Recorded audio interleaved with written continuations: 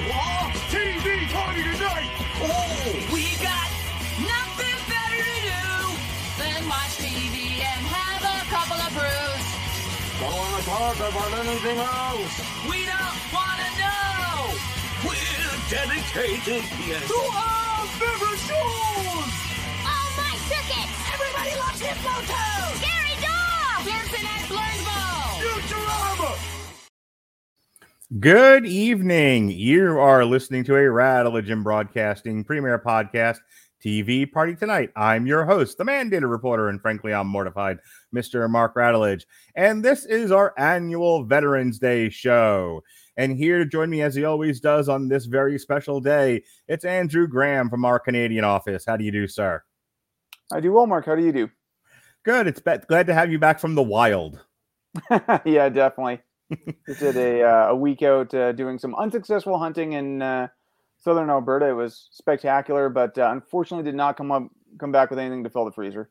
The nice thing about, going fishing when you catch nothing is you can just stop by like the grocery and just buy yourself a salmon. They're like, look what I caught. Anyway, so this is our annual Veterans Day show, like I said before. And in the past, we've done 5 Came Back. We've done Medal of Honor. We did 13 Hours one year because Andrew Graham had to scream about that movie. That was an on trial, not a... Yes. We've been doing this for a few years now. Can you remember any others that we've done? I think, 5 Came Back, Medal of Honor, and then I think this is our first dramatic series that we've done. Mm-hmm. Yeah, it might be. So this was your pitch. We, like I said, we like to do these once a year, Veterans Day or the night before Veterans Day. And I usually let you pick. And you picked Band of Brothers this year. What made you pick it? Band of Brothers for me is kind of a very, I'll call it kind of a standard for me in terms of like this kind of genre. I mean, it's actually this year's the 20th anniversary of the show. I remember watching it back when it came out. I think I literally had the VHS copy of this at one point. Mm-hmm. I now have the DVD version, but I mean, this has been one of my favorite series to rewatch over the years. I think we were talking a little bit about the pre-chat there. When I was in university, I did a degree in history at the University of Calgary. This was constantly on in the background when I was paper writing. What is your area of expertise in terms of history? What part of history did you focus on? I technically have basically Canadian history. I didn't get quite enough credits to focus on Canadian military history, but it was something I definitely put some effort into. Okay. How much familiarity do you have with World War II, which is what this is based? This is the setting for this story. Quite a bit, actually. So a lot of what I wrote about in university was focused on the Canadian Army in Northwest Europe. So a lot of either kind of post-Normandy or what's called the Battle of the Scheldt Estuary, which happens in kind of, it's not talked about a lot. And actually Netflix just released a movie called The Forgotten Battle, which it very much is in a lot of ways. And it occurred kind of late September, early October, 1944. So a little bit after Market Garden Witches, which we'll talk about during this show tonight. All right. Well, let's get into it. So Band of Brothers is a 2001 American War drama miniseries based on historian Stephen E. Ambrose's 1992 nonfiction book of the same name. It's created by Steven Spielberg and Tom Hanks, which my wife reminded me. He was like, something to be. I was watching this and she kind of went through the room and saw what I was watching and she was like, "Why are you doing this?" And I said, "Because Andrew Graham twisted my arm and made me." And she was like, "You have to understand something about this show. This was either like developed or came out around the same time as Saving Private Ryan." And that was the connection that she made. And I don't necessarily have the dates lined up for me there. It was after. It was after. Okay. Yeah. So Private Ryan came out in 98. And then I think within about a year or two, from a production point of view, both Spielberg and Hanks were kind of working towards doing some kind of series on World War II. Yeah, clearly they were bit by the bug on this particular topic. So, and I think that was the point she was trying to make to me, because my initial sort of reaction to this is how graphic it is. Probably, I know one of the other movies I think about is not Glory, The Patriot, I believe, with Mel Gibson. And specifically in terms of graphic depiction of graphic violence, like the cannon fire in that movie where the ball is rolling and people's legs are coming off. And it being trying to depict that as real as possible. And here you have a lot of graphic depictions of people being caught and being hit by shrapnel and bombs going off and the after effects of all that. People, with their guts hanging out on the table. And so clearly Tom Hanks and Steven Spielberg, after making Private Ryan, had a point of view, had a perspective, really had a passion for wanting to show what exactly the Greatest Generation went through in this experience.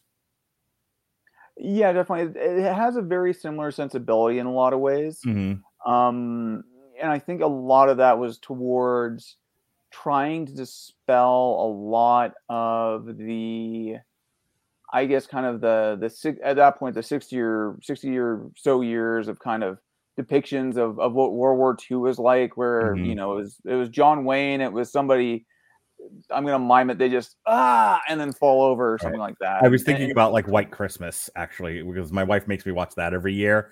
And so, you get some clearly shot on a soundstage depictions of guys in war and a little bit of bombing going off here and there as a fake wall falls over. Yeah.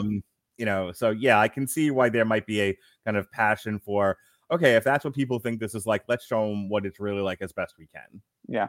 And I mean, speaking specifically to Tom Hanks, I've Mm-hmm. listened to a couple interviews with him over the last year or two, kind of on this, and he is a huge history buff. Mm-hmm. So I mean, he just did that movie. It was on Apple TV Plus. I want to say it was The Bulldog Finch. or something like that. Okay. I was thinking you were talking about Finch, but yeah, there's the other one. The one about him being on a Corvette in the North Atlantic during the Second World War. So that was a lot of it. I mean, you can see a lot of what his production company has done. Playtone, which produced this, so they did this. They did The Pacific. They did John Adams. They're doing. We're actually going to get a third series. John Adams was Tom Hanks? Yep. Wow, I love that series. I've never actually watched it, but I've heard it's good. It's great. Yeah, it's worth a watch. Okay, I'll definitely have to keep an eye out for it. They're actually working on another series and kind of another companion piece to this called Masters of the Air, and that's going to focus on the 8th Air Force over Europe during World War II. So that's very much kind of the bomber thing. So well, if we talk about that and we don't include David, he'll never speak to us again. Oh no, I'm positive he won't. All right, so continuing with our description here. They also served as executive producers, and they collaborated on Saving Private Ryan. The first aired on HBO September 9th, 2001. The series won an Emmy and Golden Globe for Best Miniseries. The series dramatizes the history of Easy Company. And as David Schwimmer tells us, this is not this company, this is not that company, this is the Easy Company, don't you understand? We will talk more about David Schwimmer in just a moment. Yep. 2nd Battalion, 506th Parachute Infantry Regiment of the 101st Airborne Division, from jump training in the U.S. through its participation in major actions in Europe up until Japan's capitulation at the end of World War II in the nick of time, because they were about to go there as well. The events are based on Ambrose's research and recorded interviews with Easy Company vets. The series took some literary license, adapting history for dramatic effect and series structure. The characters portrayed are based on members of Easy Company. Excerpts from interviews with some of the survivors are used as preludes to the episodes, but they are not identified by name until the end of the finale. Alrighty. So, episode 1. Currahee? Is that how you pronounce that? Currahee, yes. Right. We stand alone. Easy Company trains at Camp Toccoa, Georgia, under First Lieutenant Captain Herbert Sobel, a very strict disciplinarian who drives his company harder than the commanders of other companies. Sobel also goes out of his way to find fault with his men and the platoon leaders. The company is shipped to England in September of 1943 to prepare for D-Day. As training progresses, Sobel's inadequacies in the field as a leader become more and more apparent. Poor David Schwimmer. He also initiates a dispute with his executive officer, First Lieutenant Richard Winters, that escalates higher than Sobel anticipated. As a result, all the non-commissioned officers in his company decide to resign en masse. This forces Colonel Sink, the regiment's commander, to reassign Sobel to command of a jump school for essential non-infantry personnel. So let me say how I love this first episode. This might be one of my favorite episodes of the whole series. David Schwimmer I don't know how much Friends you watch. I think you said in the chat you weren't a huge friend. Maybe your wife was. My wife is. Me no. Okay. I have not watched it from beginning to end, but I have seen plenty of episodes of Friends. And David Schwimmer was always sort of a just kind of all shucks, just gosh, how to describe him.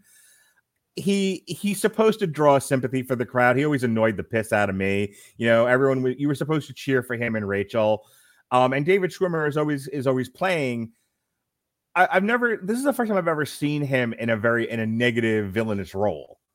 I've never seen him quite so mean, and I loved it. I absolutely thought David, like, sometimes I don't think about what a great actor David Schwimmer really is, because he's always playing these sort of light touch roles.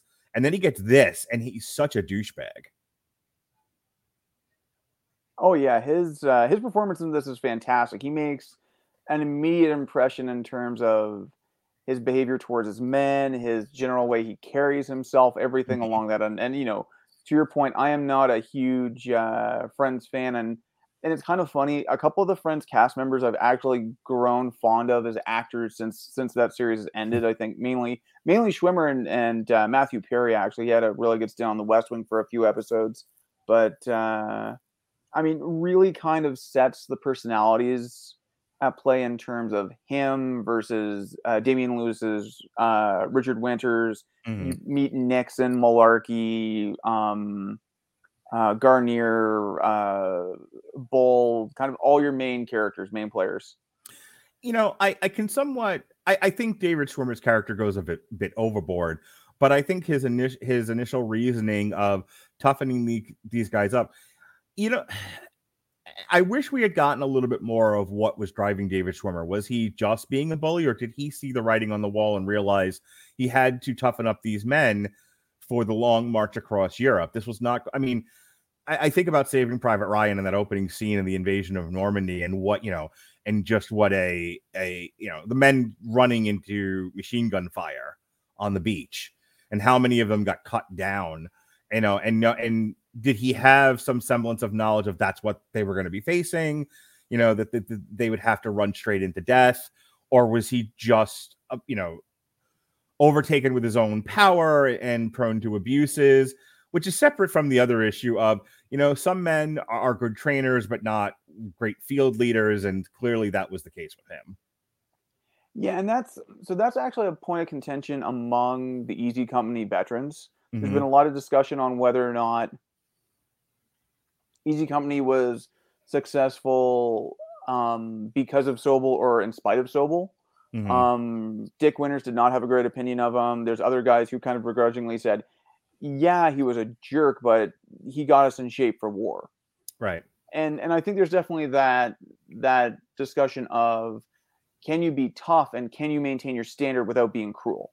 Right. And I think there's definitely a little bit of an element of that where there is some cruelty involved, where it's like, hey, we're going to have a light day tomorrow. Let's have some spaghetti. And then, nope, we're running up the... Right. I still have negative connotations between spaghetti and cardio for this reason, by the way. Yeah, I was looking at that scene where, first of all, David Schwimmer's delivery of that line, I like spaghetti. I died laughing. There is not a lot of funny in this show, but there is the occasional line delivery that made me smile. And David Schwimmer's I like spaghetti line was the funniest thing I'd seen in the whole series. But then you see what his machinations are. It's like he wants to get these guys carved up and then make them run uphill, and they're all like vomiting as they're running. And then he's going, do you want to quit? And again, I can kind of, when you think about what they're going to go through over the course of the next 9 episodes, think about the first jump. And if there's something else about the first episode, we'll jump in. We'll get into the second episode. But think about that first jump, into the theater of war. They're being shot at. There are planes being just shot out of the sky. Guys are having to jump out of the airplane early because it's on fire and it's going down. That is not a normal experience for most human beings. And given, people's psychological fight or flight, you really have to be trained up to face something as horrifying as I mean, look, the act of jumping out of a plane is unnatural, let alone jumping out of a plane amidst a hail of gunfire while your plane is on fire and falling from the sky. It's a lot. And so I think back to, he made him run uphill and vomit spaghetti. Maybe you needed to be toughened up a bit. Toughened up, yeah, but I think on the flip side of it, you're also looking at, and this is a series that considers and talks a lot about leadership. Mm-hmm. And there's that question of, you have to be able and you have to be willing and able to follow your leader's orders, but you also have to trust the leader on some intrinsic level as well. Right. And there's that degree of, like you said, he might be a good trainer, but not a good, say, combat leader. Right. But there's also that willingness to also be honest about that and to also look for ways to encourage your unit, grow your unit, things like that. When you look about the relationship between him and Winters, I mean, he was clearly threatened by Winters. That's why he pulled the court-martial thing. Right. It wasn't to toughen Winters up. He knew Winters was effective. It was to just basically big dog him. No, absolutely. And even when he was like, he kind of comes out of the tough man, you said big dog, the big dog character, and he kind of softens his voice. He's like, Dick, you never go anywhere on the weekends. Just take the punishment. Yeah. And Winters is like, no, let's go. Let's take this to court martial and see how it rings out. And you can see David Schwimmer going, whoop, I have gone too far. This is not going to end well for me. Yep. And it's all in his face. So yeah, a lot of credit to David Schwimmer's acting on this. Anything about this first episode before we move on? I mean, I've probably said this on a lot of pilot episodes, but I mean, it establishes the world very well. It establishes kind of the nature of the main relationships. It establishes that Winters-Nixon relationship that we'll track throughout. We start to kind of learn what's going on with the, what the dynamic is among a lot of the men and things like that, how they get along, and it gives you an idea of the training. I'm just going to talk about it really quick because I'm actually have it on the background right now. Is they actually put these guys through like a 6-week boot camp to basically turn them into World War II soldiers. Mm-hmm. And it was run by Captain Dale Dye. He was he played Colonel Sink in the show, and he was he was actually a United States Marine Corps Vietnam veteran. And after that, you'll see him in Hollywood all the time. He actually ran a company, and I think he still runs a company that basically does this sort of thing. It puts actors through boot camp, tries and makes them look soldierly. Okay. Episode 2, Day of Days. Easy Company lands in Normandy, but is scattered all across the region and away from the designated drop zones, what I was alluding to before. The company commander of Easy goes missing when his plane suffers a direct hit, so First Lieutenant Winters assumes command of Easy. With a small group of men, Winters takes out a set of German gun emplacements at Bricourt, and thereby wins the respect of his fellow soldiers as leaders. Recently promoted First Lieutenant Spears gives German prisoners of war some cigarettes. After the camera pans away, firing is heard. Yeah, that was heartbreaking, and I'll get it addressed later. Apparently, that story becomes something of legend. But what really sells it for me is the kid who was the American, but his parents had, as he says, answered the call of the fatherland, and so he ends up fighting for the German army. And it's, it's a reminder that just because you're fighting in a war, you're trained up to treat the other side as something less than human, so that you can be effective killing machines. And let's not undersell what war really is. Yep. And then it's so easy to then forget that these are people. Some of these people may have been your neighbors at one point. I mean, my God, if we ever do anything on the Civil War, imagine that. Oh yeah. And so it's a reminder that, and that's that one scene. It's like, oh hey, you're from Oregon, and you're here, and you think you're doing the right thing. You think you're honoring your family and your legacy and all of that, and then within minutes you're given a cigarette and shot, in the head, and it's like, what for? What exactly? For the machinations of Hitler and Berlin. For what are we fighting for, as they would say years later. And so there's a lot of sad in this show, and that part. I think it was brilliant. but also very sad. What did you think of that was the thing that stood out for me in this episode. What stood out for you?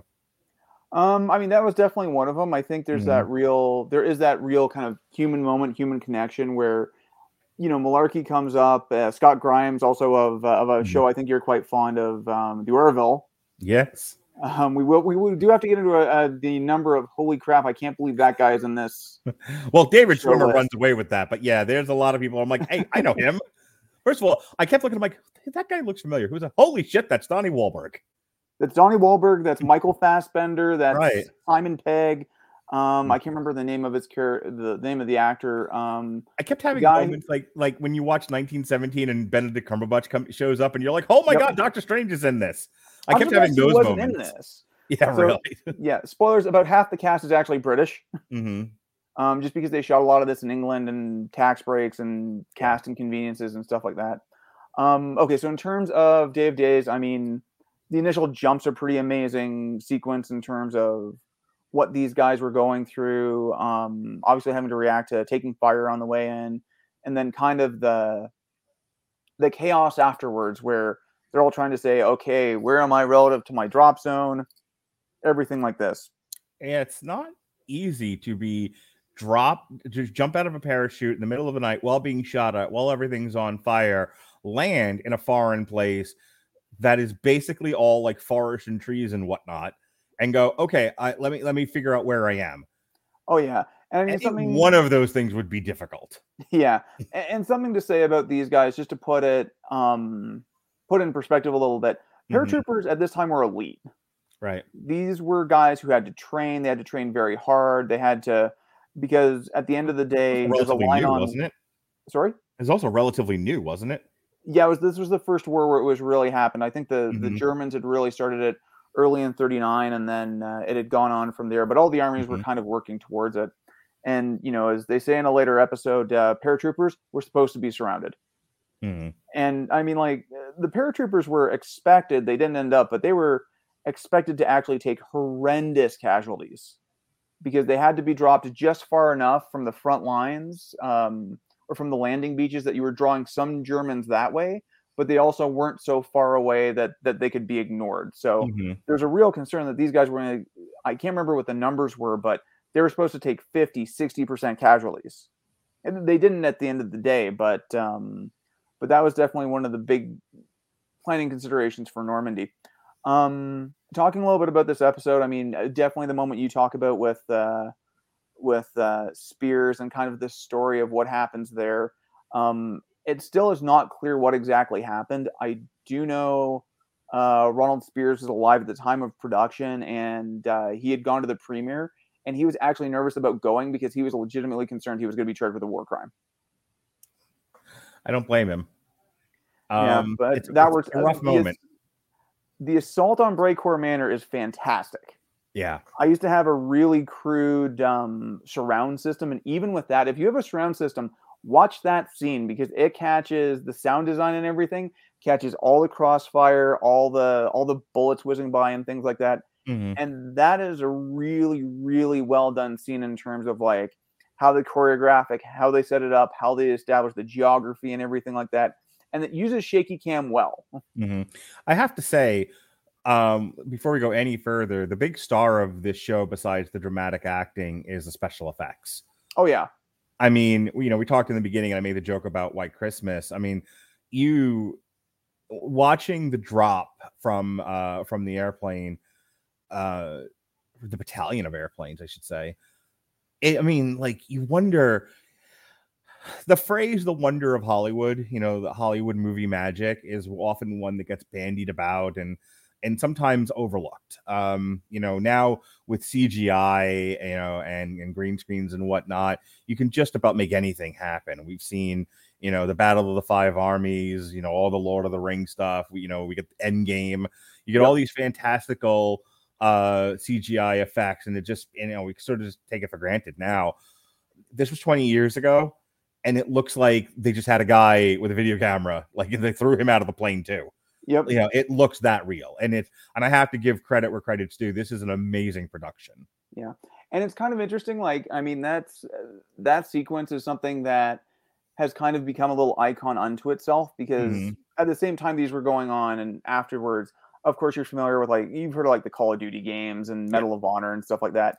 That Yep. sequence has been replicated multiple times in Mhm. those games, where it's like, I think, like, Medal of Honor in 2001 replicated Mhm. Saving Private Ryan, and now doing the jump over Normandy is a bit Mhm. of a cliche at this point in some Yeah. World War II video games. So you caught me red-handed. You caught me rolling my eyes. And I look, I don't take anything away from people who play Call of Duty and all of that. It's just become one of those like staple, like part of, if you hear comedians talk about, the difference between boys and girls, it's one of those, like, all the boys play Call of Duty, and it's like, okay, I get it. And so it was like you said it, and I don't have an opinion on people playing it. It's fine if that's what gives them joy. It's just such a funny thing. It's such an embedded part of our culture now. I can't say I'm a big Call of Duty player. I Mhm. will say, actually, specific to this show, Mhm. there was a series from about 15 years ago called Brothers in Arms, Okay. which is actually based largely in history. It's about the 502nd PIR, so same division, different regiment, Mhm. and it's very much more based in history. It's squad based, so you have a Okay. unit to command around. And one of the fun ones is that in one of the sequels, they actually have Dale Dye shows up and plays Colonel Sink at one point. So it's kind of Mhm. a nice little salute to Band of Brothers in there as well. There's an episode of Family Guy where the town is tricked into believing it's the end of the world, and when they realize that it's not, right before they think the world is going to end, Peter says, I just don't like being around the kids." And then and it's like, "I love you, Lois. I just don't want to be around the kids." This is the infamous one where he rides in on a lion. And, and it's like, I think he said something like, "I use the N-word in a African American part of town," and he walks in on the lion. He's got the cape on and the crown. He's like, "They respect it." In any case, I bring that up because when he says to the kids, I just don't like being around you. And then the world doesn't, and now he has to deal with the consequences of that. And the kids are all mad at him and they won't forgive him and whatever. He's like, "Well, I can't get the kids to forgive me, so I'll just bribe them instead." And he buys them an Xbox. And the first game he plays, the very first game, this is why I mean it's so embedded in the culture, Call of Duty. Oh, I imagine that. And he's not just playing Call of Duty. There's people on the thing yelling at him, calling him noob and whatnot. Oh, probably. I've been on Call of Duty online, and it is a strange and savage place. Yeah, no, thank you. All right, moving on. Karen Tan, Easy Company. I'm going to mispronounce all of these, so forgive me. Sure. Easy Company fights the Battle of Karen Tan, in which they lose several men. Rumors start to circulate that Lieutenant Spears killed a group of German prisoners. The episode focuses on Private Albert Blythe, who struggles with shell shock following the battle. After he is finally spurred into action by Winters during the Battle of Bloody Gulch, Blythe overcomes his fears. Several days later, he is shot through the neck by a sniper while on patrol. The episode ends with the inaccurate statement that Blythe never recovered from his wounds and died in 1948. In reality, he recovered and continued to serve in the army until his death in Germany as an active duty serviceman in 1967, holding the rank of Master Sergeant. I don't remember a lot about this episode, but I will say this. They talk about shell shock. That's what they used to call PTSD. And as a mental health professional, I couldn't help but watch this show and realize the amount of trauma these guys were serving. And it's why I was texting you at the end of the show. When I thought they were actually going to go off to Japan, I was like, Jesus Christ. Like, look, the toughest, most well-prepared army, after 2 years of constant fighting and, being out in the cold without supplies and all of that, this is all traumatizing. And many, and we're all built different. We all have different coping skills, and and our ability to shoulder the trauma of an event like this. I just felt so bad for all of these guys. Sure, they were fighting the glorious fight, for the future of generations to come, but at the cost of so many of their mental health. I often talk about Vietnam. That's the war I'm more familiar with. And, the amount of drugs and alcohol problems that came out of that for people dealing with their trauma. This generation, I think, shouldered it a bit better, but not much. You couldn't. It is said that they have shouldered it better, but you hear the stories and you go, I don't know how much you would want to quantify that. In any case, watching an episode like this and the episodes to come all I could think about was the amount of collective trauma that generation incurred doing their duty. Oh, definitely. And I mean, when I think about that kind of conversation, I think a lot of a line from one of my university professors, David Berkison, when I was at University of Calgary, and he's a very well-known Canadian military historian. He said on the first day, the one thing you have to remember about war is that it causes people to do the two most unnatural things: put themselves at risk and kill other human beings. Right. So that's kind of a degree of stress there. And I think there's also a degree of, you also have to create a little bit of a gap here between the idea of post-traumatic stress, or what's called a traumatic stress injury, and I think what someone else would call kind of a stress reaction. Mm-hmm. So this would be something, I can't remember what it's called now, but there's a code system talking about adrenal responses. Mm-hmm. So basically, just without any other physical input, where your heart rate goes. Right. And at the top end of that is what you call code black. And that's basically where your active brain shuts off and you're doing only what you're instinctually ingrained at you at that point. Mm-hmm. And depending on the level, ideally what your training is. Locally, I think you're referring to fight or flight. Exactly. So fight, posture, submit. Those are kind of your 4 reactions. And I'm going to quote one of my instructor's favorite ones. And at that point, you don't rise to the occasion. You follow the level of your training. Mm-hmm. So if you're trained to get up and your first reaction to that much stress is to get up over the foxhole and start shooting, that's what you're going to do. Right. If you haven't been able to ingrain that to the same level, you might very naturally hide. Right. Or run or prepare to die in a lot of ways. That's where the submit comes in. So, sure. And we see a little bit of that in this episode as well, where the other thing to remember is that, we've been with these guys for a bit. This is all their first time in combat. Yeah. These aren't combat vets. I hate to do this just because, like, we're having a very serious conversation about a very serious show on the eve of a celebration of their sacrifice and all of that.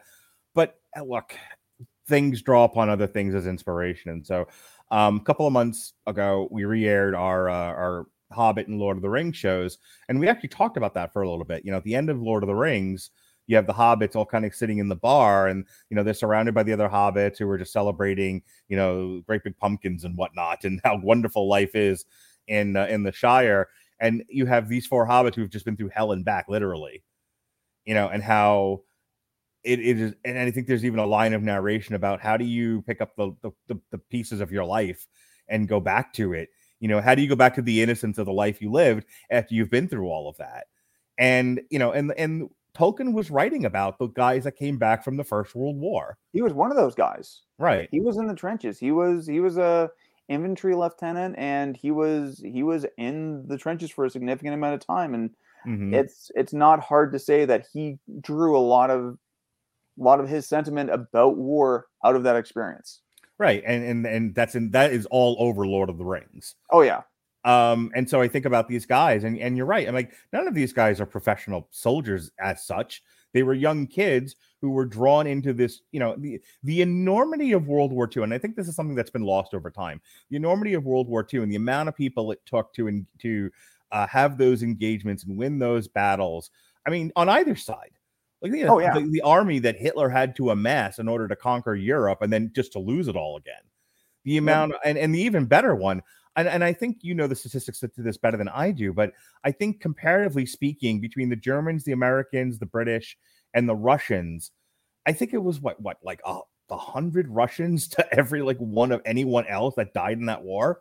Like the amount, it's like a crazy statistic of the amount of Russians that died. As Hitler was marching into Russia, and they were backing up, and then and the army just sort of running out of gas. Oh yeah, I mean, I don't remember that off the top of my head, but I mean, the Soviet Union far outweighed any other of the Allies in terms of casualties. They also killed 7 out of 8 Germans during the war. Right. So let's not dispel anything. Mm-hmm. That war isn't necessarily ending the way it did without the Soviet Union pounding them from the east, and Russia just sapping the life out of that army. Yep. the Eddie Izzard joke. Napoleon goes into Russia. I've got a good idea. Oh, it's very cold. It's very cold. It's very cold. Hitler comes along later. I've got a better idea. Oh, it's very cold. It's the same idea. It's the same idea. All right. Anything else about episode 2? If not, we'll move on. 3 rather. I'm going to ask. I mean, everything's really good. This all on Karen Tan's really good. You get, again, you start to get a sense of where everybody is, how they function, things like that. Mm-hmm. You get a little bit of that element of storytelling among soldiers and rumors and broken telephone that you get in here. Sure. There's something that I do want to bring up, and I'm kind of open to your interpretation on this. And Okay.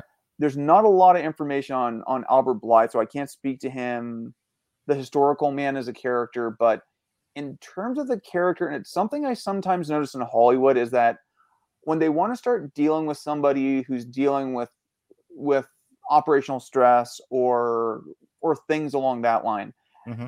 they sometimes tend to have people who act a little bit like a wallflower.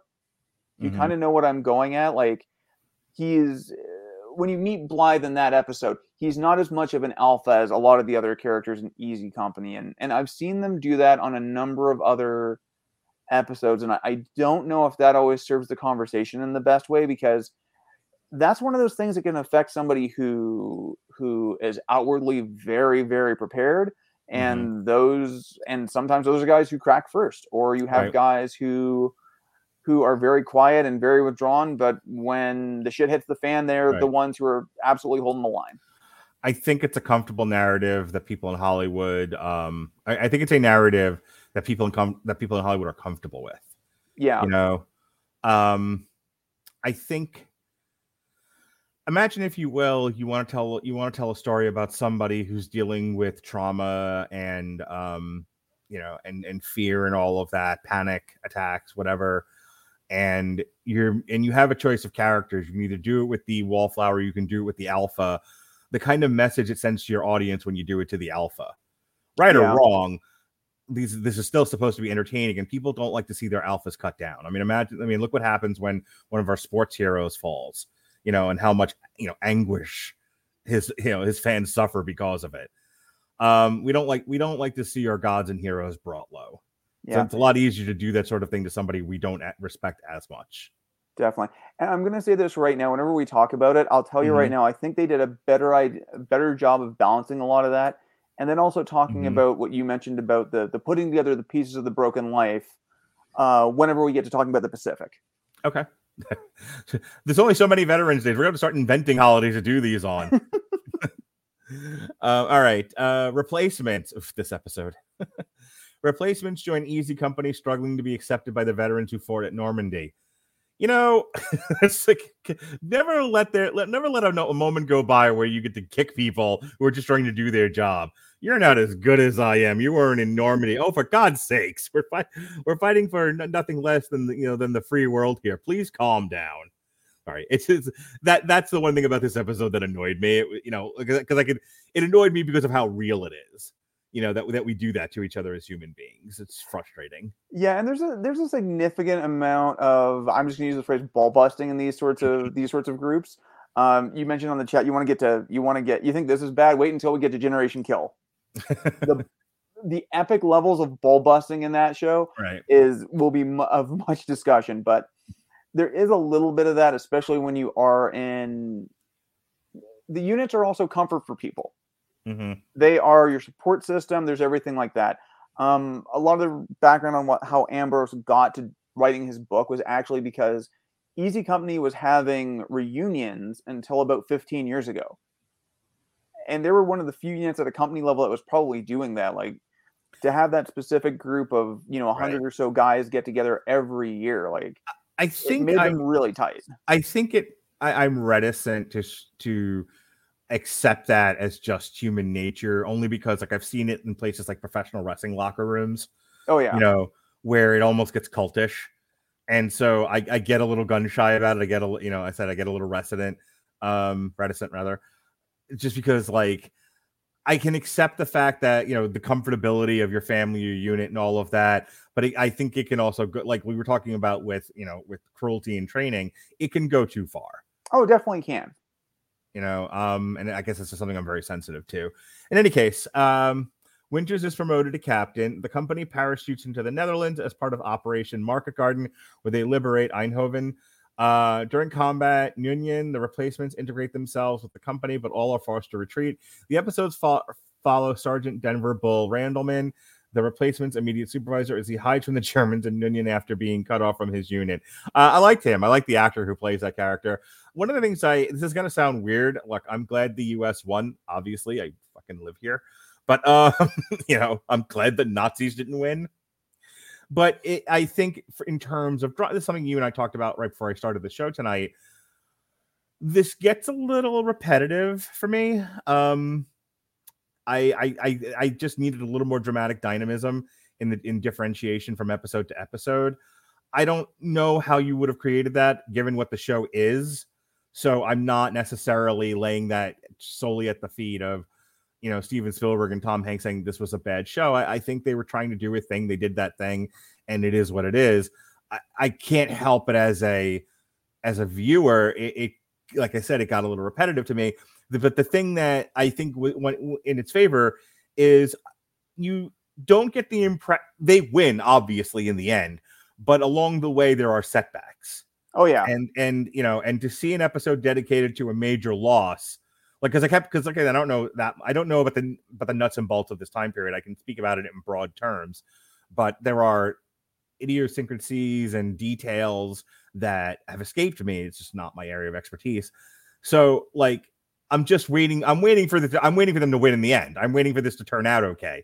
I'm waiting for a cavalry to show up or something. I was waiting for aerial bombardment or for tanks to show up or for Thor to, appear with a tree and a raccoon, anything. And none of that happens. They lose. It's over. This was a mistake and lots of people died. And it's like, okay, some dramatic tension here. It didn't all go well for this company. Not only did they suffer casualties in every single one of these episodes, but they don't win every engagement. They're not the Avengers. Good. Okay. I'm still hooked here. Oh, this was just to give kind of the Coles Notes version on Market Garden. This was a idea by Bernard Montgomery, who was one of the lead British generals. His whole idea was to find another route into Germany as opposed to directly across the German border. Right. So going to Holland, what they were going to do was basically drop a whole bunch of paratroopers along this road to secure these bridges, and then charge a whole bunch of armor right through those areas to go catch up, reinforce the paratroopers, and go across the bridges, be home by Christmas, so on and so forth. No one told the Germans this. Go fig. It is one of those things where Clausewitz's old phrase, "I love it, no plan survives first contact with the enemy," rang so true because they got completely overextended. The Americans got off easy. They had to retreat. I think they mentioned in the next episode, British paratroop division lost 8,000 guys because they got completely cut off. So, it is... In the alternate universe where World War II doesn't happen and baby Hitler, dies in birth, you ever wonder what the world looks like? Him. Yeah, right. Don Cheadle strangles him. You ever wonder what the world looks like when we don't lose millions of men over the course of, a 10-year period? I mean, how differently the world is after that? I enjoy I've never thought of that one. I do enjoy a good counterfactual. I actually do have a couple of books here called What If. There's no Watcher involved in them, but that is kind of an interesting one on how that would have turned out. I mean, it just, and I don't want to get too sidetracked here, but you think about the amount of men, heads of families, brothers, that died in this war all over the world, in every corner of the world. And what would have happened if those men had stayed alive but the world was still evolving at the rate that it was. And when I say that, I mean slowly, Oh yeah. And that's actually a good point, because we're in a lot of cases where we were in 1939 technologically versus where we were in 1940 or 1945 are completely different if you do or you don't have the war. Right. Yeah, just the amount of invention that comes out of the necessity of war. But I'm not even talking about that. I mean, you think about the amount of people it takes to operate a factory in the early 20th century. And, in the world that we lived in, you didn't have enough people and they were dying for more people. And Bugs Bunny had to go out and sell war bonds so that we could make more bullets. Now imagine there's no war. And the amount of what I'm getting at is the amount of large scale depression that would have probably happened. How long the actual depression would have gone on. You can have a very solid argument that this still continued, that the Great Depression still would have continued. It would have lessened and a recovery would have eventually happened at a much slower rate than it actually did if World War II hadn't happened. Right. That's what I'm getting at. There is no roaring 50s if there's no World War II. What you have is a continuation of the 30s. You have the crash after the crash, the stock market crash, the Great Depression, and then it just goes. You never have that height of success that we were experiencing in the 50s. You couldn't possibly have had because you have way too many people on this planet. It looks like 2008 to probably about 2017. Yeah, I would agree with that. Anyway, interesting thought experiment there. All right. If nothing else about the replacements, we'll go on to Crossroads here. Yeah, I'm going to say one thing really quick, just generally about the cast. Since you brought him up, Michael Cudlitz, who played Bull Randleman. This show has become a source of my favorite character actors, where it's like there are so many guys who was in this show that if you see them again, it's like, oh, I'll totally watch anything with him in it. Yeah. Oh gosh. I got to think of the actor, but keep going, and I'll see if I can figure this out. Michael Cudlitz, John Frank Hughes. Damian Lewis has gone on to do amazing things since this show. Obviously a lot of Pat's been going on and on and on and on and on and on and on and on and on and on and about Oz. Who's in this? Kirk Aceveda. Yep. Go on. Well, what was it on? Well, Replacements. James McAvoy was in this. And then Michael Fassbender's in the background a lot on this one. I can't remember his name. The actor who played Hall in episode 2, of course, played Moriarty during Sherlock. But yeah, there are so many guys who have either really reliable guys or guys who have just gone on to do great things since the show. You know who I loved in this? Probably like my favorite actor. Not necessarily my favorite character, but I love his acting. I love his line delivery. Ron Livingston. Oh, he was great in this. He's so good. If you don't know Ron Livingston, he was in Boardwalk Empire, among other things. A lot of television and film credits. I mean, the guy gets work. He was in The Romanoffs, which is something I eventually want to see. A Million Little Things, Loudermilk. Some movies that he was in. He's actually he's in The Flash that's currently filming. Tully, Lucky, Vacation. So yeah, I mean the guy is just a reliable hand and a great actor, and he's so him and the guy playing Winters have such good chemistry together. Oh yeah. I forgot they were actors at one point, and they just seemed like, friends and, brothers in arms. Band of brothers. Oh, for sure. And that's actually one thing to mention. So, because it's the 20th anniversary of the show, HBO's actually been doing an official episode by episode kind of rewatch podcast, and it had on a lot of the cast. And the thing that they said is that the cast still has reunions. They got really, really tight after this. Like there were guys who all moved into the same apartment building and things like that. So they ended up kind of really forging this bond. The other quick funny thing on this is that actually I'm watching one of the special features on the DVD right now is they put together a video diary series with the making of it, and it was actually hosted by Ron Livingston. Oh, really? Yep. Okay, I have to check that out. All right, so episode 5, as we were. Winters, promoted to battalion executive officer, writes an after-action report on Easy Company attack during the German counteroffensive of the Nijmegen. Help me. Oh, that's right. I don't have I'm betting it's Nijmegen. There we go. Nijmegen salient. He is troubled by the fact that he shot an unarmed teenage German SS soldier during the attack. This flashback recurs in this and later episodes. Easy participants in Operation Pegasus. Easy Company is sent to Bastogne at the start of the Battle of the Bulge. At the end of the episode, Captain Winters effectively commands the whole battalion. So I don't remember a lot about this episode. What stands out to you?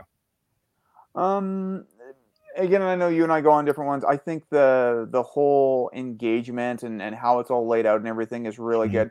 One thing they do very well in this series in terms of kind of character and communicating through action and not through by showing and not telling is it always does a very good job of showing you how on top of things Winters was from like a tactical point of view. Super competent. That as I started to read that, I was like, you cannot get away from how the character is portrayed as just the most super competent, assured, very low key executive soldier. Yeah, exactly. And I think one thing they said, they were talking about casting on the podcast, and apparently the other guy who was up for this was, do you remember Ricky Schroeder? The Silver Spoons actor? I'm not familiar with that show, but the blonde guy. Yeah, the blonde guy. Yeah. He's actually he's in one of my favorite movies, Pool Hole Junkies. He was apparently the other option for Winters, but they said that you couldn't get past that. Damian Lewis had kind of that same kind of quiet, confident reserve that you needed in Winters, and just a real clarity in terms of being able to say, this is what we're going to do. I'm going to do it with you. Here's what we need to do. Here's our plan to fall back. Let's execute from there. I was thinking about an episode of Star Trek where, they're talking. I've brought this up, but I use this story all the time, talking about different things. But when Worf is transitioning from whatever the brown shirt to the from security to command. Yes, thank you. My brain isn't working tonight. I'm sorry. Yep. So I don't have all the good words tonight. Security to leadership, command. And he's barking orders at people, and he's being very aggressive. And finally, O'Brien pulls him to this is an episode of Deep Space Nine. O'Brien pulls him to the side. He was like, Worf, these aren't soldiers. These are engineers. These are mechanics. Like, they'll do things for you if you just give them the chance. You can't keep yelling at them like this, though. And so he kind of just says, this is what I would like to see happen. Get me to the end of the road. And they do, and he has his whole leadership style changes. And to draw the comparison, his character is one where he delegates. He's able to hear ideas. This isn't about him and his ego. This is about getting the job done and getting the men from France to Berlin. And like, it's not really interested in his ideas on how to get there so much as he is on what are the good ideas to get there. Yeah, and exactly. That comes out in every episode. And it's truly it's a stroke of brilliance when you can subjugate your own ego for because that leadership is about, again, getting the right people to work for you, not for always being in charge and having the best ideas and and charging forward, if you follow my meaning. Oh, exactly. And I mean, I actually ended up reading shortly after this came out, Dick Winters actually published an autobiography which I ended up reading, and a lot of what his philosophy was follow me. And was setting the example to say that we are all going to do this together and things like that. Yeah. And I mean, you can even see it like he's relatively social. He knows his men. He's not too close with them though either, because you've got to have a little bit of that command distance as well. Yes. But you can definitely see where he is as a leader. You start to see some of his challenges in terms of transitioning away from that direct command role into more of a executive officer's very much not an entirely, but largely an administrative role in a lot of ways. It's support, it's logistics, it's making sure that everything you need to fight the war is there, which is incredibly important. It's making sure the men have socks. Yeah, which by the end of this episode, we will all know is very, very important. I knew it was important from the movies in Vietnam, where, what is it in Forrest Gump? For God's sakes, change your socks before you lose your feet. Let's take a minute to I'll tell you what, this show is very well written. It doesn't need a service that we are providing for free here as a trial, which is Grammarly. Strange thing there. Grammarly's AI-powered products help people communicate more effectively. Grammarly helps you write mistake-free on Gmail, Facebook, Twitter, LinkedIn, and nearly anywhere else you write on the web. Grammarly corrects hundreds of grammar, punctuation, and spelling mistakes while also catching contextual errors, improving your vocabulary, and suggesting style improvements.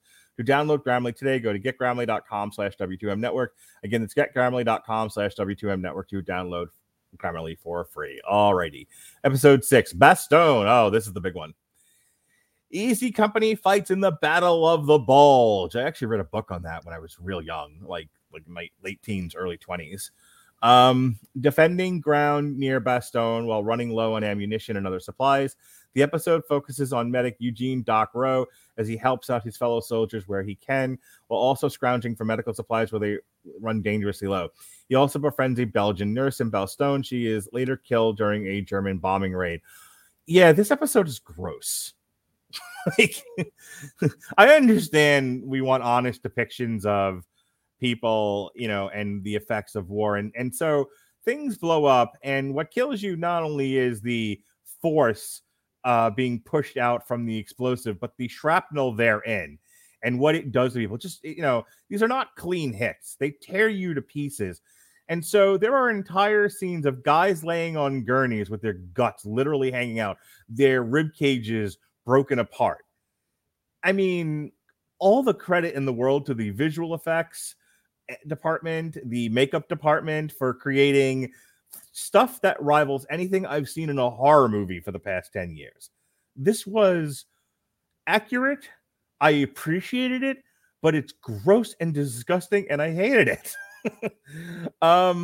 Also, the futility of being medical personnel when the end of the world is around you. Yeah.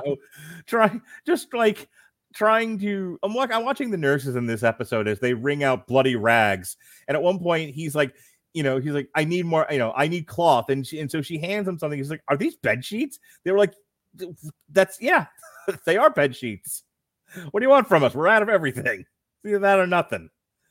And again, this is the 40s, and if you think about medical as it is now with the technology that we have, this is A, the 40s, B, they're out in the bush. They are, supply lines are disrupted, to say the least. Oh, cut off. They are surrounded. Off. Yeah, and so you just have to make do. I see how people react now, and when we run out of something and have to walk down the hall to go get it, and people go, "Woe is me! I had to go down to the clinic to get more Ativan." Meanwhile, these poor bastards, and just the seeming futility of it all, but they push through nonetheless. It is a brilliant episode, but it is not an easy watch.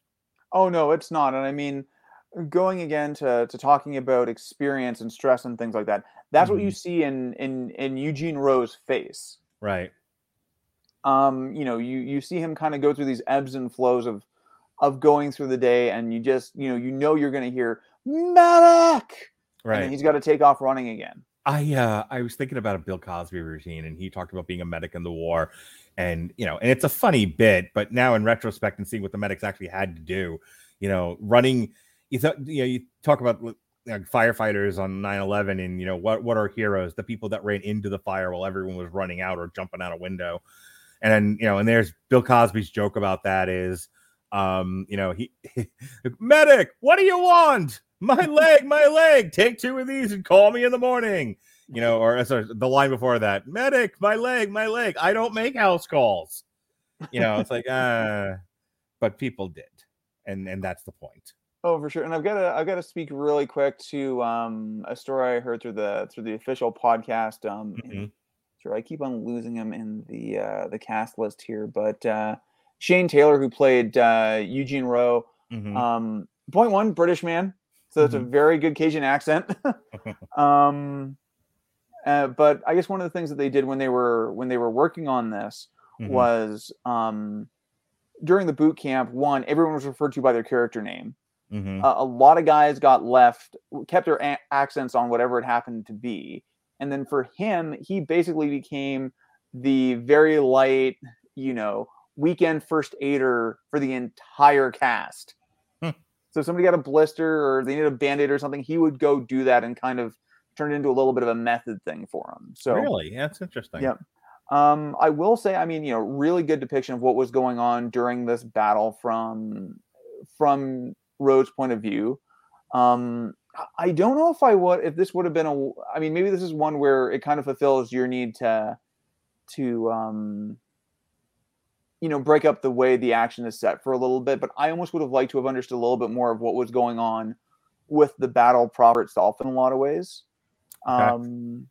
One thing I will say is the one kind of dramatic part of this they do kind of create is the relationship between Rowe and the nurse. Yes. So Eugene Rowe was definitely there. There was also a nurse named Renee who did exactly what was described during that episode, during that battle, and died in basically the same way that was described on I think it was Christmas Eve. But there's never any account of those two meeting. But you know what? To tell both of those stories in a really interesting way, I'm gonna throw up my hand and say sure. But right. it went well. I mean, it definitely, like I said, it goes back to the whole idea of it showed the impact on him of having to do that day in, day out. Yeah. A lot of paramedics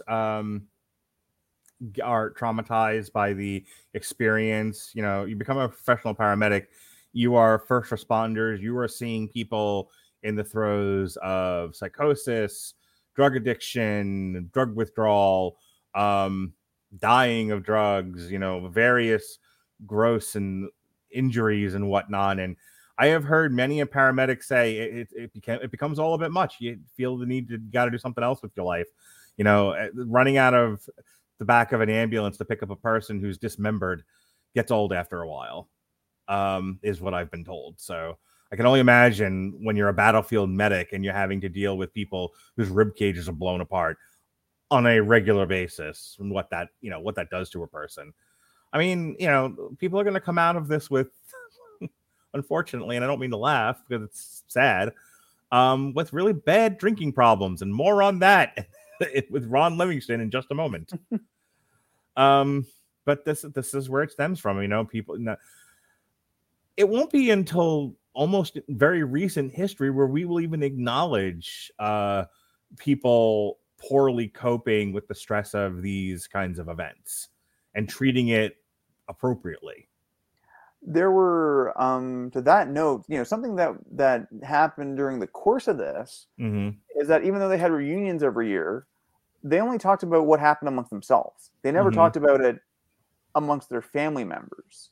And what ended up happening is when a lot of the cast members started talking to their counterparts in the veterans community, the one that was cited to me was Don Malarkey, who was played by Scott Grimes. Don Malarkey never talked to his family about any of this. Right. The only person he didn't start talking to his family until he started talking to Grimes when he was getting ready for the role. There's a scene in this, and because we're having a serious, elevated discussion, I won't do the bit. But there's a character in the last season of The Wire who they interview. He's a homeless vet, and that's why they're interviewing him. And part of the subplot of that season of The Wire is Scott Templeton is making things up. He's being a bad reporter. And he interviews this vet, but then he takes creative license with the vet's story. And the vet goes charging into the newspaper to say, I didn't tell him that. I wouldn't have told him that. This isn't something I would have talked about with a reporter. So I don't know why it's in this. First of all, it's wrong. And I don't know. But second of all, I don't even know why it's in this story, because nobody who's been there, and I think he's like an Afghanistan or Iraq war vet at this time, would have talked about this. And, you know, to your point, like that's sort of a code amongst these guys. Like, you know, I won't speak to the relative healthiness of bottling this stuff up inside for as many years as they do. I think that's for a different show. But I will say that they believe, rightly or wrongly, that this is not something you talk about with other people who weren't there. They'll never understand, is the belief. I think there's also an element of not wanting to burden those people with that either. Why burden this ugliness on my family? Well, you know, the perception is these men raised their bayonets high in the air, yelled charge, and ran from Paris to Berlin, you know, just defeating the Nazis wherever they went. And they were heroes. And it's nice. That's a nice perception of what happened. But the reality was much more inhumane. Yep. You know, it's much more ugly. These people had to do terrible things to each other in order to, you know, stop Nazism from prevailing. Yep. You know, and so you do it. You do the ugly thing because it's the right thing to do given all the variables. But it's not.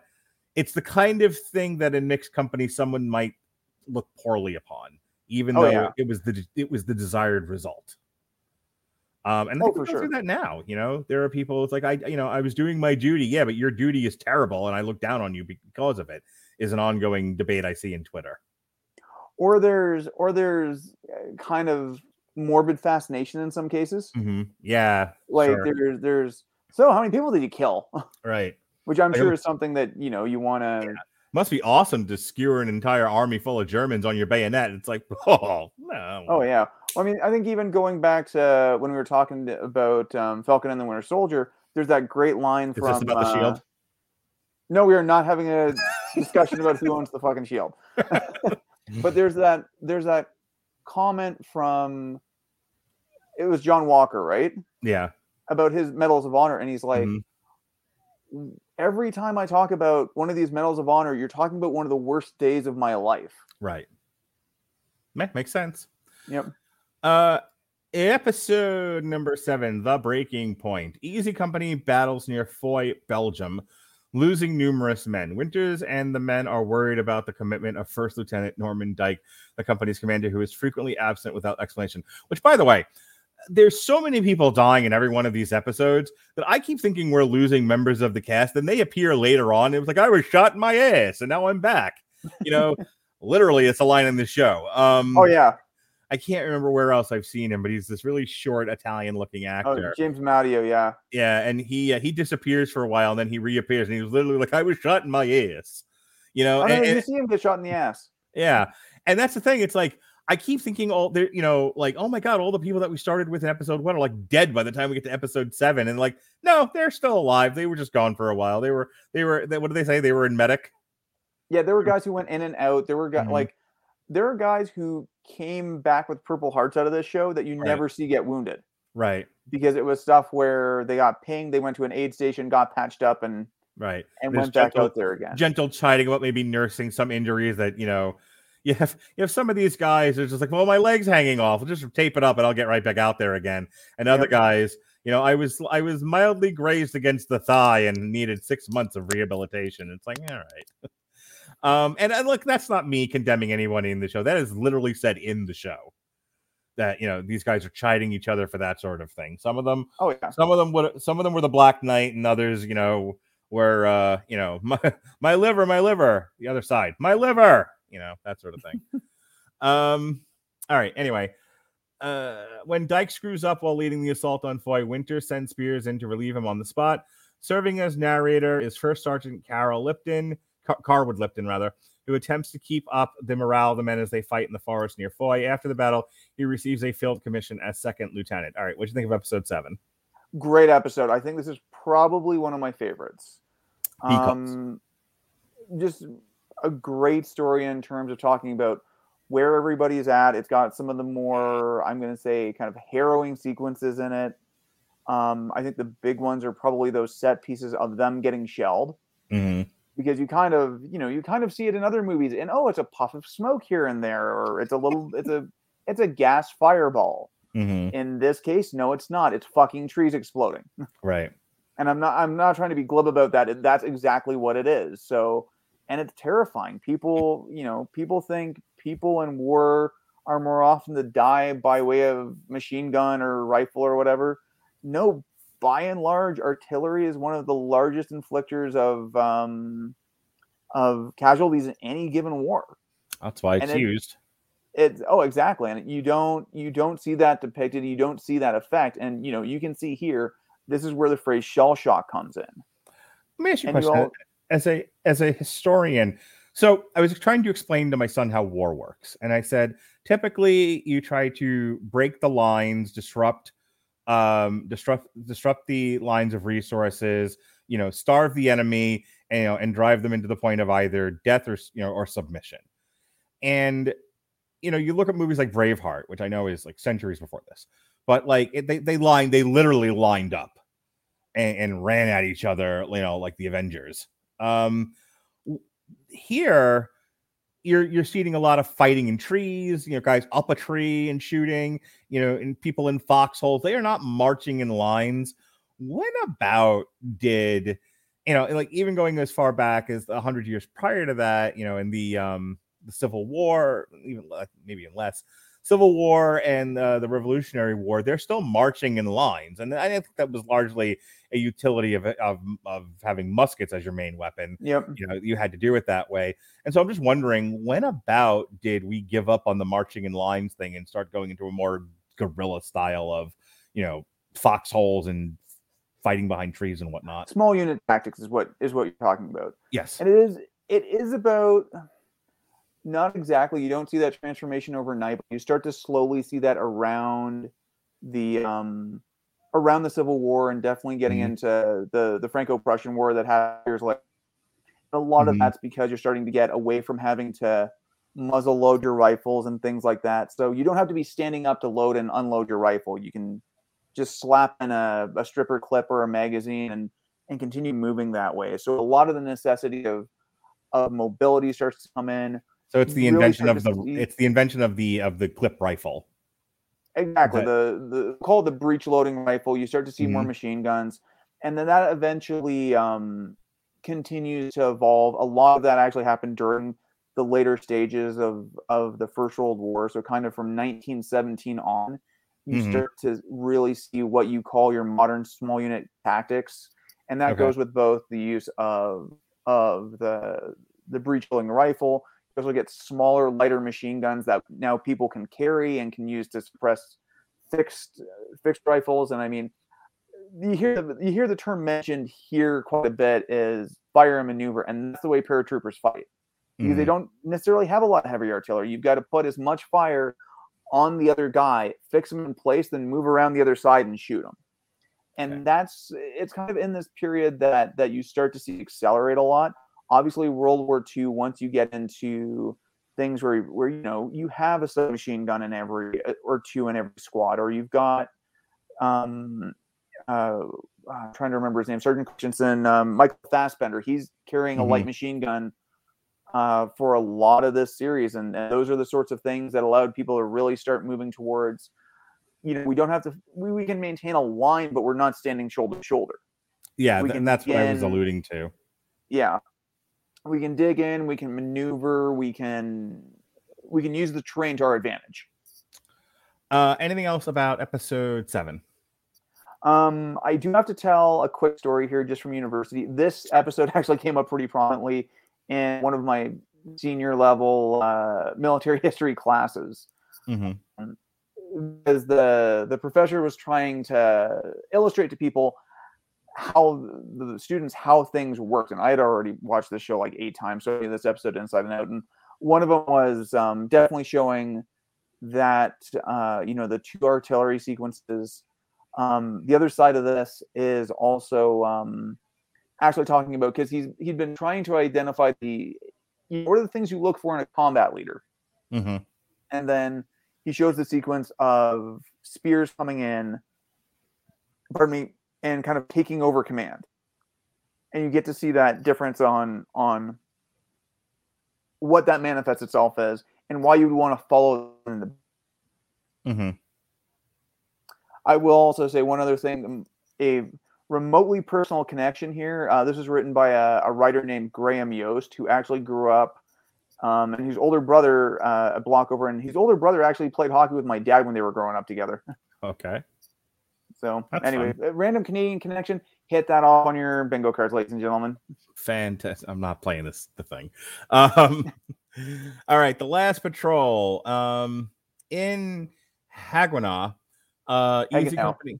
Haguenau. Easy Company gives a cold welcome to a new replacement, Second Lieutenant Henry S. Jones, fresh from West Point. Oh, poor Tom Hanks's kid. Oh, Colin? That made me giggle. Yeah.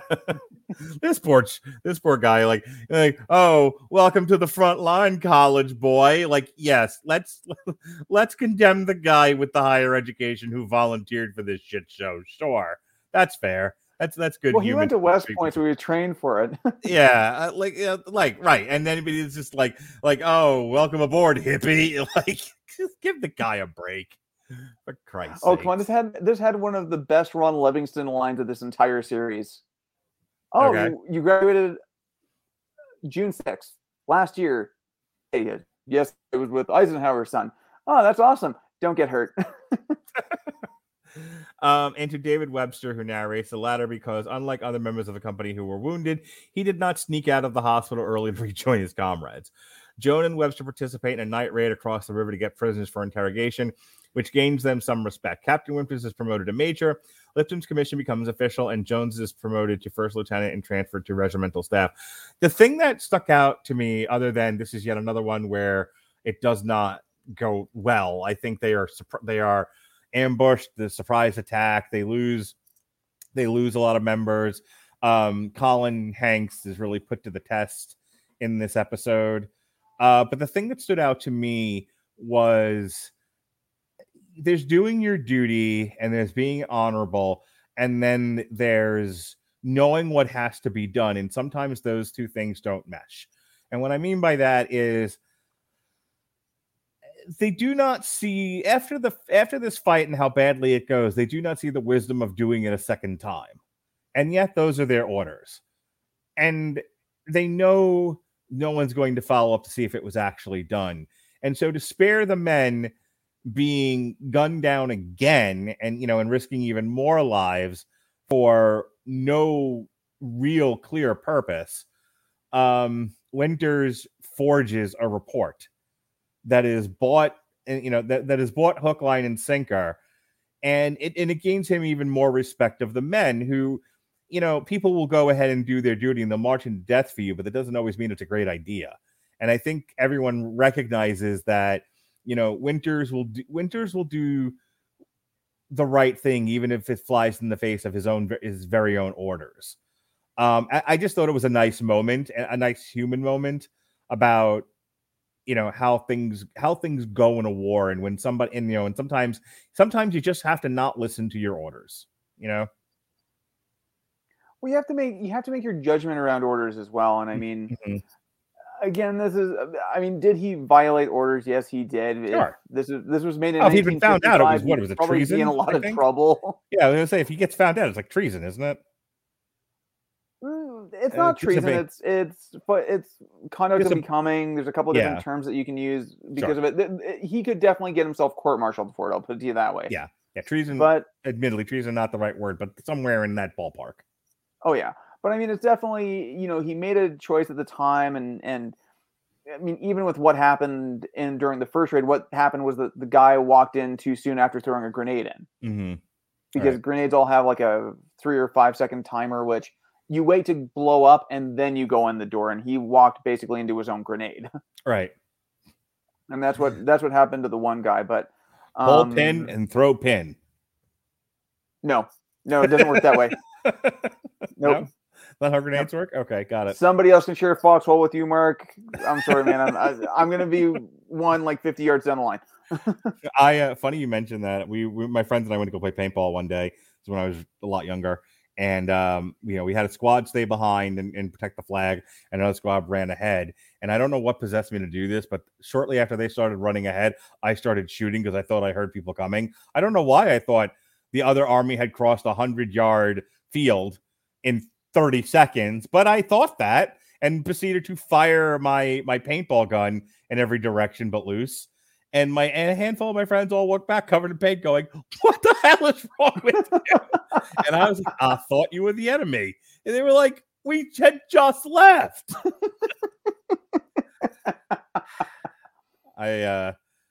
David Schwimmer, my favorite character in this whole thing. So anyway, moving on. Why we fight as things start to wind down here. Oof, this episode. Yeah. Look, I'm just gonna go ahead and wait a second. Didn't you want to cover something about kind of the last couple of lines of episode 8? Refresh my memory. Yeah, all I know is that you sent me the last couple of lines of episode 8 with a crying emoji behind it. Oh, because it was the commentary. What was it? People won't remember what young men went through in Normandy and Eindhoven and Hagenau. Something like that. Yeah, there's a line at the end of episode 8 that, about people not knowing it was the sacrifice line. People won't really know what these people sacrificed to usher in the second half of the 20th century and the freedoms that we all have. And yeah, it broke my heart because it's true. You think about like our kids, who are roughly around the same age, and will they know? Will they even be able to tell the next generation, how we got to this point? I mean, right now people debate the merits of the last 100 years, and and there are aspersions cast probably unnecessarily.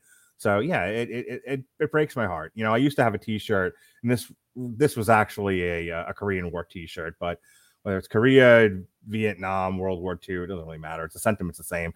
It says I wasn't there, but I care, and then there's all kinds of stuff on it, and that's always how I felt. I didn't get a chance to serve due to various medical conditions, but it's something I wanted to do, something I wish I could have done, and I respect the people that have done it, and I feel bad that people have such a black and white view of the military and the purpose that it serves, that people look at it as sort of an evil institution, and not realizing that it is born out of necessity and not appreciating that necessity. It bugs me. Oh, definitely. We've kind of had a number of different conversations around this whole thing goes. Mm-hmm. One of the better Canadian military historians up here, Tim Cook, has written recently put out a book called the Fight for History, talking about the whole conversation around the Second World War, and the fact Mm-hmm. that for a long time it wasn't discussed Right. in Canada. It was for a lot of Canada, and we've talked about this a little bit. The First World War was very much the prominent war to talk about. World War II was the necessary war. Right. We had to do it because we had to do it. There was nothing that you could do to do this. And, people are always having this conversation. They're always having this natural reevaluation of history. It's Right. something that I very strongly believe in as not a historian, but, certainly a practitioner of history in some way or another, Mm-hmm. that it is very natural for things to always be reexamined, always looked at, and you have to look at it honestly. And you sometimes have to look at it in the context of the time and in the context of what those people had for information and values and things along that line. So, something that you also have to look at it. I should also say, not to get myself in trouble, you do also have to make some judgments about things relative to how we view things now, and say, right, this is now wrong. Oh no, absolutely. Look, in the process of making somebody into a war machine, and you have to dehumanize the enemy, except that one should then not be surprised when they dehumanize the enemy and treat them as less than humane. Yeah. And it's wrong. It's wrong. It's like, that fine line in training it, and creating a killing machine and then expecting it to do only what it's told. And not having it go completely off the rails and do something like, Abu Ghraib. That whole mess. And that's something they cover a lot. It'll be interesting whenever we get around to the Pacific, because that is they make that put a point on how different the relationship is between, say, the American soldiers and the Germans, and the American soldiers and the Japanese. Sure. Look, other than the term Nazi, what was the difference between the English, the French, the Americans, and the Germans and the Russians? Nothing. We're all white people. Yeah, and even it's funny, like they made the comment here, and it's definitely in Ambrose's book, that the two places the Americans kind of got on with the people the best were Holland and Germany. Yeah, sure. The early settlements of the American colonies. Thank you. I got in there eventually. Yep. The American colonies were Germanic. A lot of German and English settlers throughout the 13 colonies. It's us Slavs and Italians and shit didn't come till later. So they're keeping us Irish out too. So yeah, yes. The Scots a little bit, but the Irish side of me would not have been let in. Right. So speaking of which, and I'll make this very, very brief. This is not going to be one of the famous Rattlegion Broadcasting Network panelist tangents that goes on for an hour. But I am Jewish. My mother is Jewish. My father is Catholic. He's actually an atheist, but that's a story for a different day. He was born Catholic. And I was not raised with the Jewish tradition. It was sort of orbited around my life, but I don't know Hebrew. I wasn't bar mitzvahed. The closest I got my baby surgery out of the way early, but that was a medical necessity and not because, let us have a bris to celebrate the birth of this child. Anyway, but look, I am very, I can make fun of myself. There's plenty of, things about me that I can have fun with, and I don't mind if people have fun with it too. And there are things that people have fun with me about, and I take it in stride, but I don't love. And one of those things is the Jewish tradition. I remember, just as an aside, the day of 9/11, the day of. Okay, I'm working. I've told the story a zillion times. I don't need to go into it again, but I was there. I was working in Brooklyn, not at the World Trade Center, just across the river from it. But all of New York was at that point, having struggles because of what happened on 9/11. And I'm trying to fight my way home, and I finally make it home from out of New York. And I'm talking to one of my friends who has his sense of humor is exactly like mine. And so we've both said things that were blue and wrong, and not for mixed audiences. And I'm listening to the news, and he doesn't totally get what's going on. I'm just parroting what I'm hearing on the radio at this point. I don't really have a good sense of why the Arabs attacked us that day at that point in my life. And I said something about, they're saying it might be because of the Israeli-Palestinian thing and something else and an anniversary that was that day. And my friend goes, "It's always about the Jews, isn't it?" I'm like, come on, man. Like, maybe one day, maybe on the day that we're not being attacked by terrorists, we don't make Jew jokes. And I have heard the Holocaust denial jokes of people that I podcast or used to podcast with. I don't podcast with him anymore. And I've taken it in stride. I've heard the jokes. What's the difference between a Jew and a pizza? The pizza doesn't scream when you put it in the oven. Oh God! Have you not heard that one? Made that joke? Oh my God, that one's like 20, 30 years old. That's awful. That is how I can't believe you've never heard that before. Gut-wrenching. I'm telling it like off the cuff because it's like such a known joke. Oh, see, really? I ended up reading a couple of Holocaust accounts when I was in school, and it's like that shit is just stomach churning to me. What I'm getting to the reality of it is, it was a nightmare. The genocide of the Jews was one of the worst marks in human history, and we probably shouldn't joke about it. I mean, I guess if Mel Brooks can, so can we all. But still, like, there's a way of dealing with things. Yeah, sure. It's definitely a coping mechanism. But it's something I think deep in my heart, and this is something I don't talk about very often because it doesn't come up. But the Holocaust, the Jewish tradition, the jokes about Jews, the stereotypes and everything. It hurts a little. It bothers me. I wish these were things we didn't talk about. I wish we could take it a little bit more seriously. I probably one of those people who probably should do a better job of that. All of that to set up this episode is the point. This is where Steven Spielberg and Tom Hanks need to show you the gritty truth of what the Holocaust was and what it did to the Jews.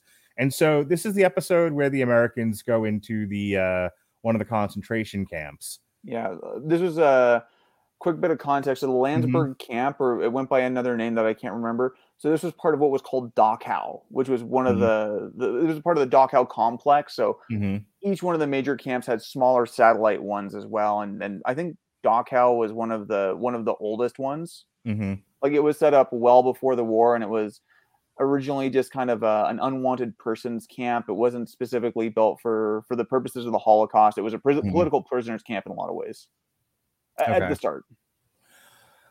So this was not an easy episode to watch. A lot of what I saw here didn't necessarily, like, it was sad, but I didn't get as empathetic as I can be, and a tendency to cry during movies and television shows as I get. Not a lot of things bothered me up until this point. This one, I said this to Robert when we talked about the father. This was yet another situation where I cried so hard watching it, I got a headache and I needed to take a break. Man. This was rough to watch. Oh, I can't blame you for that at all. Not pleasant at all. To see, the one Jewish fella, hug and kiss the soldier and not want to let him go. Patton Oswalt made a joke about about modern Germans not acknowledging the Holocaust or anything, just sort of like it never happened, not wanting to admit that part of their own horrid history. And he's as he's doing the impression of the German, so, he's talking about like, we did not all jump on a chicken and tear it to pieces because we were starving. And he's making a joke about something, but like those kinds of things happen. And that's why he's saying that, and you get to see a little bit of that here. And like they like find these people food and they go back into town and they just rob this baker blind. They steal his cheese and his bread. And, one of the soldiers puts a gun to him. And it was Webster. Yeah. The baker's like, but for why?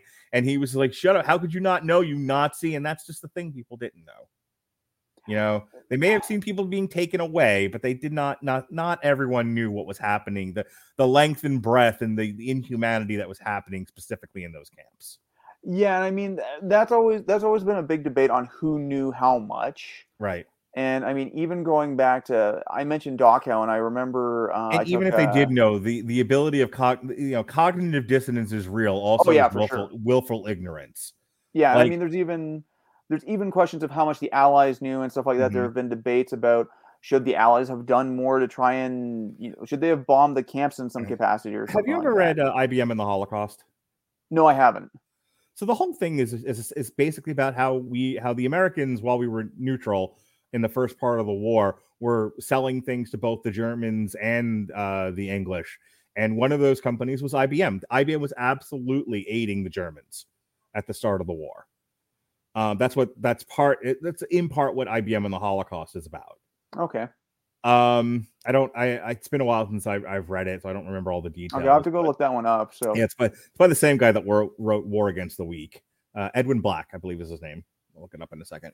In any case, to your point, we were not angels. Oh yeah, you look at there was they called I can't remember who phrased it. I think a Canadian might have, but they referred to the 1930s as the low dishonest decade. And it was kind of the nature of accommodating a lot of the fascists as much as they can. I can't remember the name of it now, but there was a ship that had gone from England to Canada to the United States that was full of Jews trying to escape Europe, and they were turned away at every oh, there we go. Yeah, okay, I'll have to look that one up. Yep. And they were turned away at every port, and they eventually ended up back in continental Europe, and a lot of them ended up not surviving the Holocaust. Mm-hmm. And what ended up happening was, I know a lot of survivors have actually been compensated since then because of the behavior of the governments in question. All right. I mean, look, and this is why some of this stuff bugs me. There was a great old rap song from the early 90s. It was sent out as a single. Almost every record store had this. It was A to the D, and it was called The Renegade Jew. And there's a line about it. Blacks and Jews together belong, and basically alluding to the fact that while the blacks have the legacy of slavery, the Jews have not had it easy either. Just centuries upon centuries of being outcasts in any community since the death of Christ. So and before that. So I'm bringing that up only because it's entirely believable and it actually did happen that the stories about America knew just to one degree or another what was happening to the Jews in Europe, but it was just the Jews, so nobody cared. It was the Jews in Europe, and it was like, it isn't until we're in the war and you see it with your own eyes and you realize we probably should have cared a lot sooner than we did. I don't know if it was a matter of that level of denialism. I think there was definitely, there's almost a level of, it can't be that bad. Like they're probably being worked. They're probably doing stuff like that. I don't think they had any. And I agree with that. I'm saying just if it's happening to the Jews, well, we don't like the Jews as such anyway. Yeah. Yeah. And one thing I'll say about this episode is that during the making of it, apparently one of the problems they ran into in a lot of cases was that they were having a very hard time getting any of the veterans to talk about this. Sure. for obvious reasons. The one exception to this was Dick Winters. Mm-hmm. And Winters made a point of saying, this was when you were starting to see a lot of Holocaust denialism come up. There was some douchebag up here that eventually, I think, ended up going to jail or being deported, Ernst Zundel or some shit like that. Mm-hmm. But anyway, Dick Winters said, I was there. I saw this. And we need to tell this story because this happened and we can never let it happen again. Yeah. And I'm going to take a quick moment here. Someone's going to hate me for it. I don't care. I have seen in the last couple of months, there have been certain comparisons between current public health measures and what happened during the Nazi reign, up to and including the comparison. Gee, what are you talking about? Of things of modern medical facilities to gas chambers. Do me a favor. Pull your head out of your ass. Because it offends me as a historian. It offends me as a human being that you don't understand the comparison of those two things. It enrages me to the point. I've bit my tongue, but I'm having the opportunity to get my 30 seconds on a soapbox. I am now stepping down and Friendly Andrew is coming back. Thanks, Captain Canada. So just, I don't want to spend too much longer on this. I just kind of finish reading the plot synopsis. Some of the men on patrol stumble across a concentration camp near Landsberg and free the surviving prisoners after realizing the guards had abandoned their post. The sight of the victims leaves the soldiers horrified and disgusted. The German locals deny knowing anything about the camp. General Taylor imposes martial law in order to they clean up the camp, including removing the bodies. The episode closes with Nixon announcing that Hitler has committed suicide. The other thing I want to talk about this, and I think this is where I've been to the Holocaust Museum. I've seen the pictures. So what they show in the episode is grotesque and horrifying. It makes me very sad, but I don't think I really lost it to the point where like I said, I was crying so hard I got a headache until, when you have the medical provider say, you can't just throw food at them. They're going to get sick. We have to do this in a very structured, regimented way because that's what caring for these people means. But it also means doing something that on its face seems almost evil, and that is they have to lock them back up in the camp again. Look, you can explain to somebody, and I go through this in my job almost every day, or I watch people do it every day, the good of what's being done to you and the value of it and how it's supposed to save your life, and watch those people deny it, refuse it, just want nothing to do with it. And just so like we deal with people who go through withdrawals and we're like, well, we want to give you medicine so that you don't die from withdrawals of benzos and alcohol and they're like, no, I don't want it, but you'll die. It's the point. And they're like, I'd rather die. I don't want your medicine. I refuse. And it's like, you just can't get through to them. And that just dopes, dealing with, substance abuse problems. You can imagine these people who have been, kidnapped and nearly murdered, the ones that are still alive in this concentration camp, rescued by the Americans, and 5 minutes later going, we know we're rescuing you and please trust us, but get back in your cages. Just it's for your own good. And how horrifying that must be for those people. How just absolutely like fear inducing and nigh suicidal it must make somebody to say, we know we just rescued you, but hang on, we might have gone a little too far here. Get back in the cage. And you could see the look on the soldier's face who has to translate that, and how crestfallen he is. And just, it's like the episode of The Simpsons. You could kind of just see his heart breaking. It was rough. That's when I lost it. Oh, Ross McCall was so good in this episode. Like his underlying delivery and his pathos when he was doing all of those lines was just incredible. And one thing that's apparently come up since then is that they kind of identified his character Joseph Liebgott as being Jewish. Mm-hmm. He might not actually have been Jewish or not. I think Liebgott had died before the series had started. I think he died in the 80s or early 90s or something like that. Mm-hmm. And I think a lot of the other people they talked to about him kind of said, yeah, he's got kind of they thought he had a Jewish sounding name, and he really hated the Germans, so they put two and two With together. Liebgotz, I don't blame them. But anyway, it may or may not. So there may have been a little bit of creativity around the character, Sure. but I think in terms of the pathos of that character and the way and the weight of him having those conversations, like the interaction with the first survivor when they're asking, what kind of camp is this? Mm-hmm. And then is it criminals? It's like, no, it's not criminals. It's artists and painters and everything like that. Right. And when he says Jews.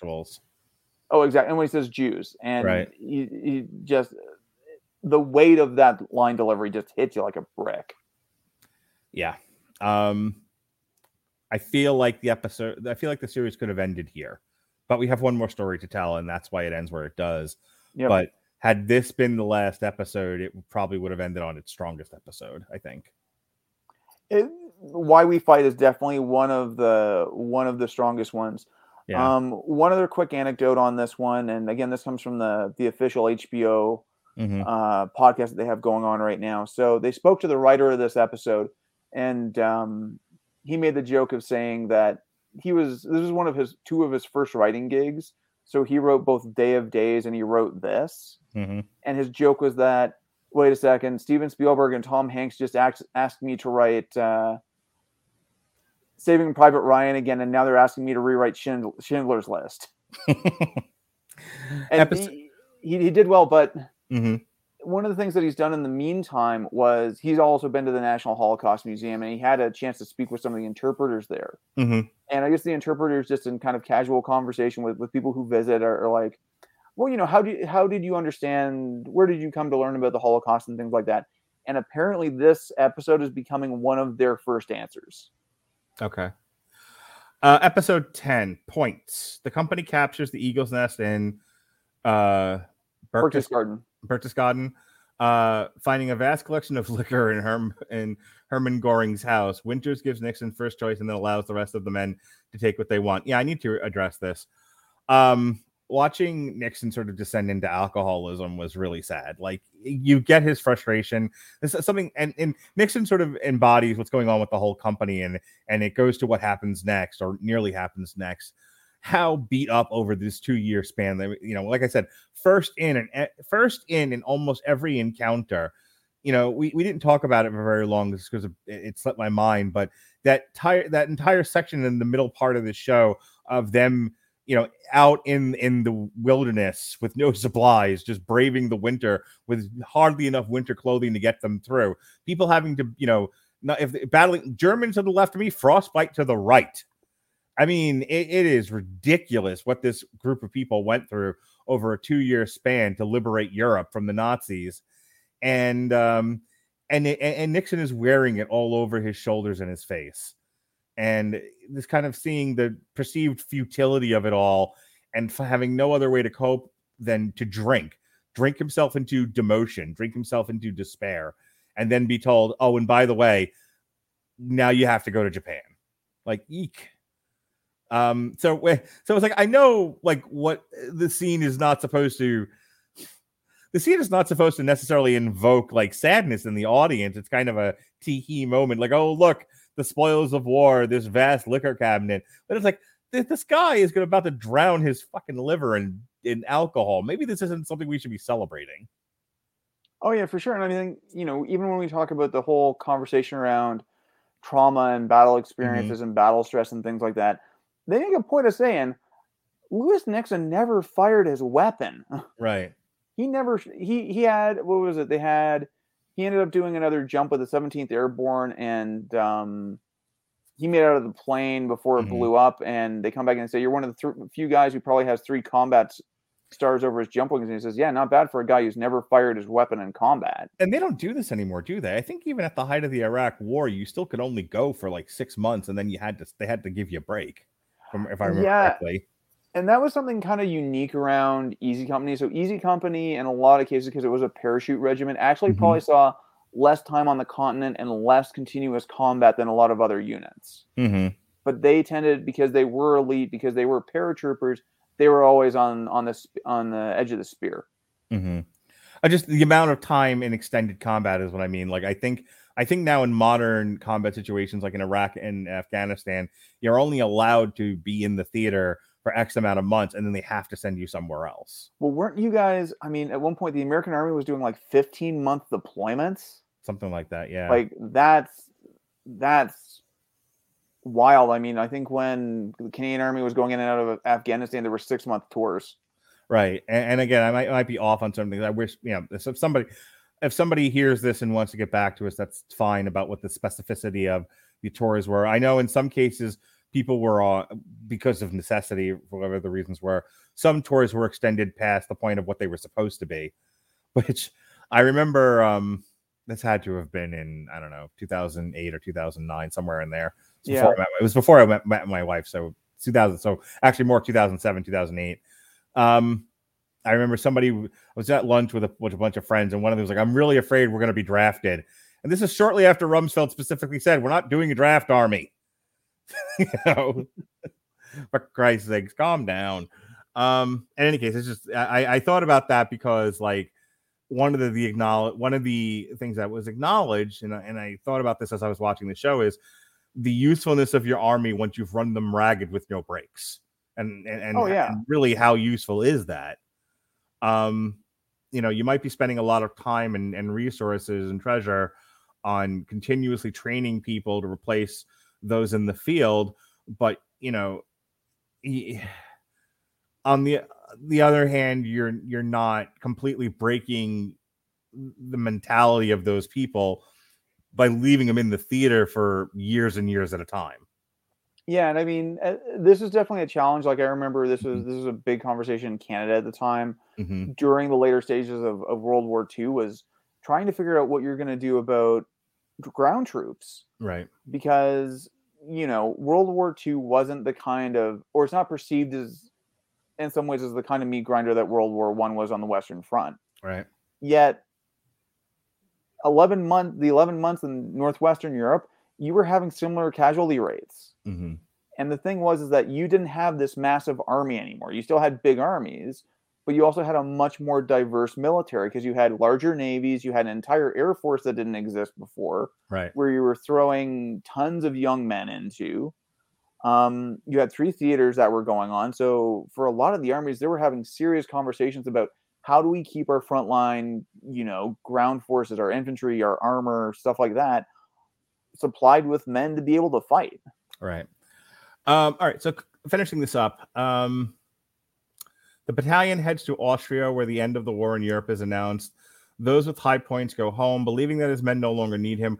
Winters applies for a transfer to the Pacific Theater, but the officer in charge tells him his men have earned the right to keep him around. And if the 101st is transferred to the Pacific, he'll be put in command of the battalion.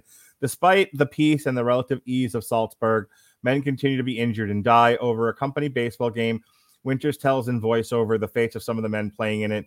He interrupts the game to announce the surrender of Japan, which ends the war in Asia. The survivors offer some final comments, and their names are displayed. I was really surprised at the amount of guys they were talking about in this, that went home to not. I don't want to just be disparaging when I say this. So, a lot of hands-on jobs. Like one guy's like, oh, he went home to drive a cab. Another guy becomes a handyman, which granted in the 50s, a handyman is a hell of a job. But, like the Army creates engineers, people with real skill, people that go on, like in my lifetime, I have seen people enter the military, leave the military, and go and get 6-figure jobs, and so it was an interesting thing, even at in the mid to late 40s, early 50s, to hear that some of these guys came home from the war and just went back to the jobs they might have had there been no war. And I was really surprised by that. The skill level that you have to pick up while in theater, and it not being applicable to a good job at home. Yeah, and that one's kind of interesting because I remember I'd watched the series a number of times. And I definitely remember that episode before I'd actually read the book. And the book has a much wider kind of afterward section talking about a lot more of the soldiers. And a significant number of these guys did very, very well for themselves in their post-war life. I'm sure they did, which means it was a dramatic narrative choice to do it that way. Yeah. Like, say, these heroes, these gods among men who charged across Europe and defeated the Germans single-handedly, went back to driving cabs as if like, hey, these were real people, these were salt of the earth, cut from the same cloth as you. And it's like, okay, I would have rather you just been truthful, and not try to paint me a picture. Like, just say, and many of them went on to run IBM. Yeah, exactly. Like Don Martin, one of the sergeants, did very well for himself. Carwood Lipton did extremely well for himself. Right. One of the funnier stories actually was Buck Compton, the guy played by Neil McDonough, who I'm very happy. I'm currently rewatching Yellowstone right now, and he's in season 2. He just showed up, and it's like, great, Neil McDonough's here. I every time I look at him, I just see Damien Dark from Arrow. I have not watched Arrow, so I don't have that association. Oh, okay. He's just as long as you're not associating him with M. Bison from that stupid Chun-Li movie, then we're probably okay. But anyway, what ended up happening was, and this was a story from Tom Hanks on the podcast, was one thing he noted about this series and why it was so important is that it started conversations about the Second World War again. And he actually had one of his neighbors come up to him and say, you know what? I was a lawyer. I worked in the prosecutor's office for a long while. And there was always one of these guys, one of the older guys who had all this World War II stuff in his office. I never realized it was Buck Compton. So there were people who literally didn't realize this thing. And I mean, that ending bit also, they don't necessarily talk about everybody. Like, they don't talk about what happened to Bill Garnier, for example, who did that. They don't talk about, they don't talk about Malarkey, who was at the baseball game, but Scott Grimes couldn't make the shoot for something like that. So that it's a nice sentiment. I don't know if the execution is quite there. Yeah, I would say this is a great show, and I'll give my final thoughts now. This is an absolutely wonderful show. This was a great watch. I think it was a nice choice for our Veterans Day show.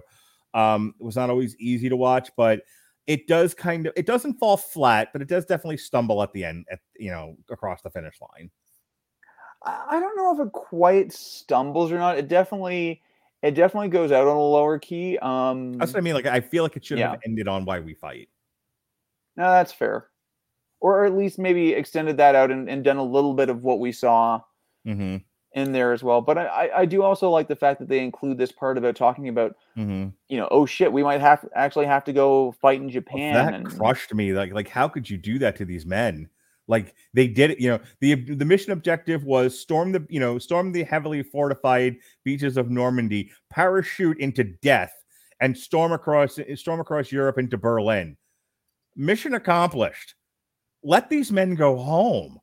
But, the necessity of war and the meat grinder that was the Pacific Theater, I guess, the decision was they couldn't until the Japanese surrendered. Which, by the way, as inhumane as the atomic bomb was, can you imagine the alternate universe where we don't drop the atomic bomb? I have had that thought on a number of cases, and we can have that conversation if and when we get to the Pacific, because I think on some level that show makes a really good case for not having that reality come to pass. Yeah, it would have been ugly. The impression I've got from anyone with any authority over the whether or not we should have dropped the bomb the way that we did was, look, but drop the bomb, don't drop the bomb. The objective was to convince the Japanese that if this doesn't end soon, there will be no more Japanese people on Earth. And I guess there was other ways that could have done it. Dropping 2 atomic bombs on civilian cities was the way that they went. Yeah, and there's been some debate about. I was actually just listening to a podcast off of Hardcore History this month. They just finished like a 6-part, 24-hour long series called Supernova in the East that basically covers the entire Pacific War. And they were talking with a historian at the end who I guess has done like a 600-page 3-volume history of it. And they do have that conversation of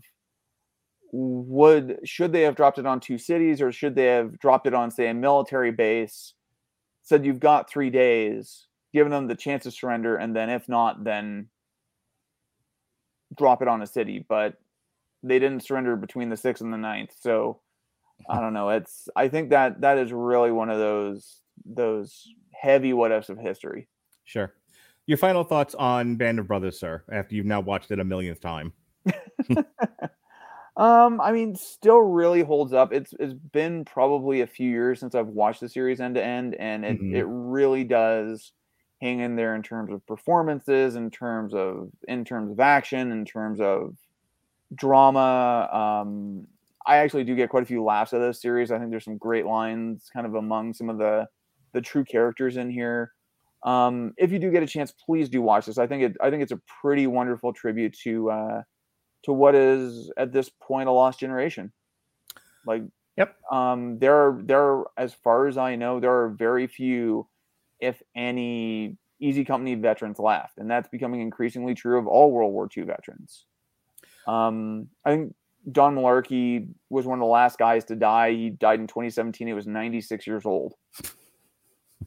And I certainly do encourage everybody, just kind of on a closing note, that, to take some time tomorrow, reflect on all of our veterans, past and present, on what they've done, what they've gone through, and what they've sacrificed for us to have the quality of life and the freedoms that we have today. Very well said. So we've already got our next year's show planned, because boy, are we planners on the Rad Legend Broadcasting Network. Next year, we'll be doing a triple feature. We collaborated on picking the titles for this.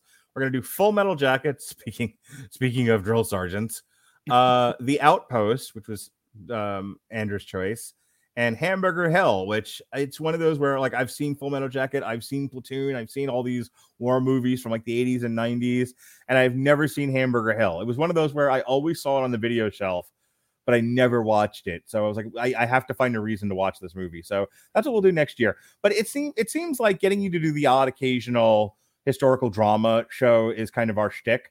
And we should probably pepper, I don't think we have to wait till Veteran. We'll be doing this for Veterans Day for the next 100 years if we continue to wait that long. So I think I know that you are busy with family, and that's all I'll say about that. So getting you to do this was kind of a special occasion.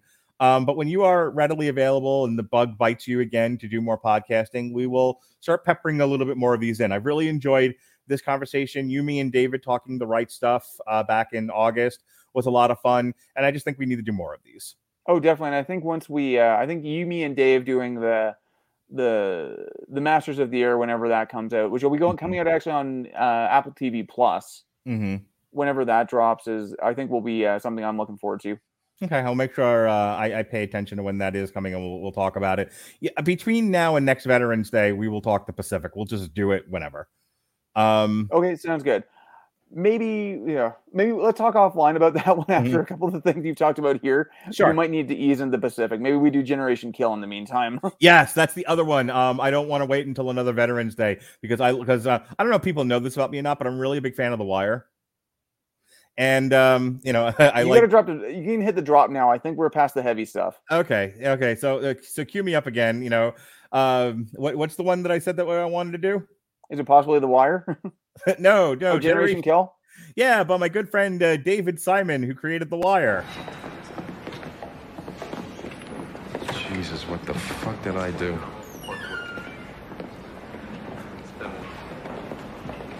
You happy now, bitch? So yeah, we gotta get Generation Kill done, and then The Deuce. No, just kidding. I wouldn't make you watch The Deuce. That's more of a me and Pat thing. Anyway, all right. So just like, comment, and subscribe wherever if you discovered this while it was streaming tonight, or if you happen to catch it after the fact when it's posted, either on the w2mnet.com or Facebook or Twitter, wherever you happen to see it. If you've enjoyed our conversation, if you want to see more of this sort of thing, again, like, comment, and subscribe on any podcatcher that we're on, all of them, or on Apple Music, Spotify, or you can check us out on YouTube where this video will be posted. That's really it. A couple of things. We finally reviewed Eternals. I never have to talk about that movie again, thank God. I have not seen it yet. It's fine. Wait a month. It'll be on Disney Plus. That's been my strategy on Shang-Chi, and I'm going to watch it over the weekend. We not nearly as serious as all this. We also reviewed Titans this week. Tomorrow, we've got more TV shows because, I've got nothing better to do but watch TV as the story goes. Myself and Alexis Hannah will review Chippendale Park Life. And then in the evening, after I come back from seeing Rocky IV, the director's cut, myself and Ronnie Adams will be reviewing Heels. I'm taking Friday off, God damn it. And instead, Jesse, Robert, and Alexis will be reviewing What If. David, me, and Andrew all dropped out of that one. And speaking of David, we'll be re-airing his Star Trek. He'll be re-airing for the first time, rather, his Star Trek Kelvin retrospective, where Robert and I got into a sissy slap fight over the Beastie Boys, which was fun. So check out all of those things. And I'll let you go ahead and plug the dojo that you're currently rolling in or anything else you want to talk about. Sure thing. So I do train here in Calgary at Esteemed Martial Arts and Havoc JKD, available on all of your major social media platforms. For those of you looking to kick it old school, on the 19th, they will be holding a bare knuckle boxing seminar. Woohoo! So, I'm not meaning the promotion where people who just don't want to wrestle in the UFC go and fight them, but actually talking about some of the core historical art of bare knuckle boxing that was done in the 19th century. So something a little bit unique there for you. Exactly. Assume the proper attitude, Mark. And as my instructor says, put on your fighting trousers. But anyway, please do check that out on social media. And otherwise, I think... Do you want to do your sensei's podcast real quick? Yes. My instructor, Jay Cooper, does also maintain a podcast called The Baying of the Hound. I'm really there. I think he's probably working on some new episodes soon. I know also one of my other instructors, Harinder Singh Sabharwal, is going to be starting up the Black Belt Magazine podcast as well soon. So definitely go check him out. I remember as a kid reading Black Belt Magazine. It's still going. Are you shitting me? Really? Wow. I have a subscription. Hot dog. They had the Cobra Kai cast on it a couple of months ago. That's amazing. All right, folks. Happy Veterans Day from... before we go, Andrew, you were out in the woods, right? You were out there hunting all manner of beast. What kind of music were you listening to pass the time? What was I listening to pass the time? Knowing me, I think I was listening to a lot of Foo Fighters and a lot of Tragically Hip. Well, you know where you can find Foo Fighters and the Tragically Hip? Would it be Amazon Music? It would be. We happen to be giving away a free 30-day trial of the Amazon Music Unlimited service. Click the link in the description of this podcast at getamazonmusic.com/W2M Network. Again, it's getamazonmusic.com/W2M Network to stream all the music you like. It doesn't have to be the Foo Fighters, but it could be. They're a perfectly lovely band. My brother-in-law has been talking about Dave Grohl's book nonstop lately. So that's on my Christmas list. Is it really? Yes, it is. Elvira's on mine. But we all have our priorities. In any case, if you like free music, and who doesn't, click the link, get a free 30-day trial of Amazon Music Unlimited on us at getamazonmusic.com/W2M Network. All right. Finally, for Andrew Graham, I'm Mark Radlich. Happy Veterans Day. Be well, be safe, and behave.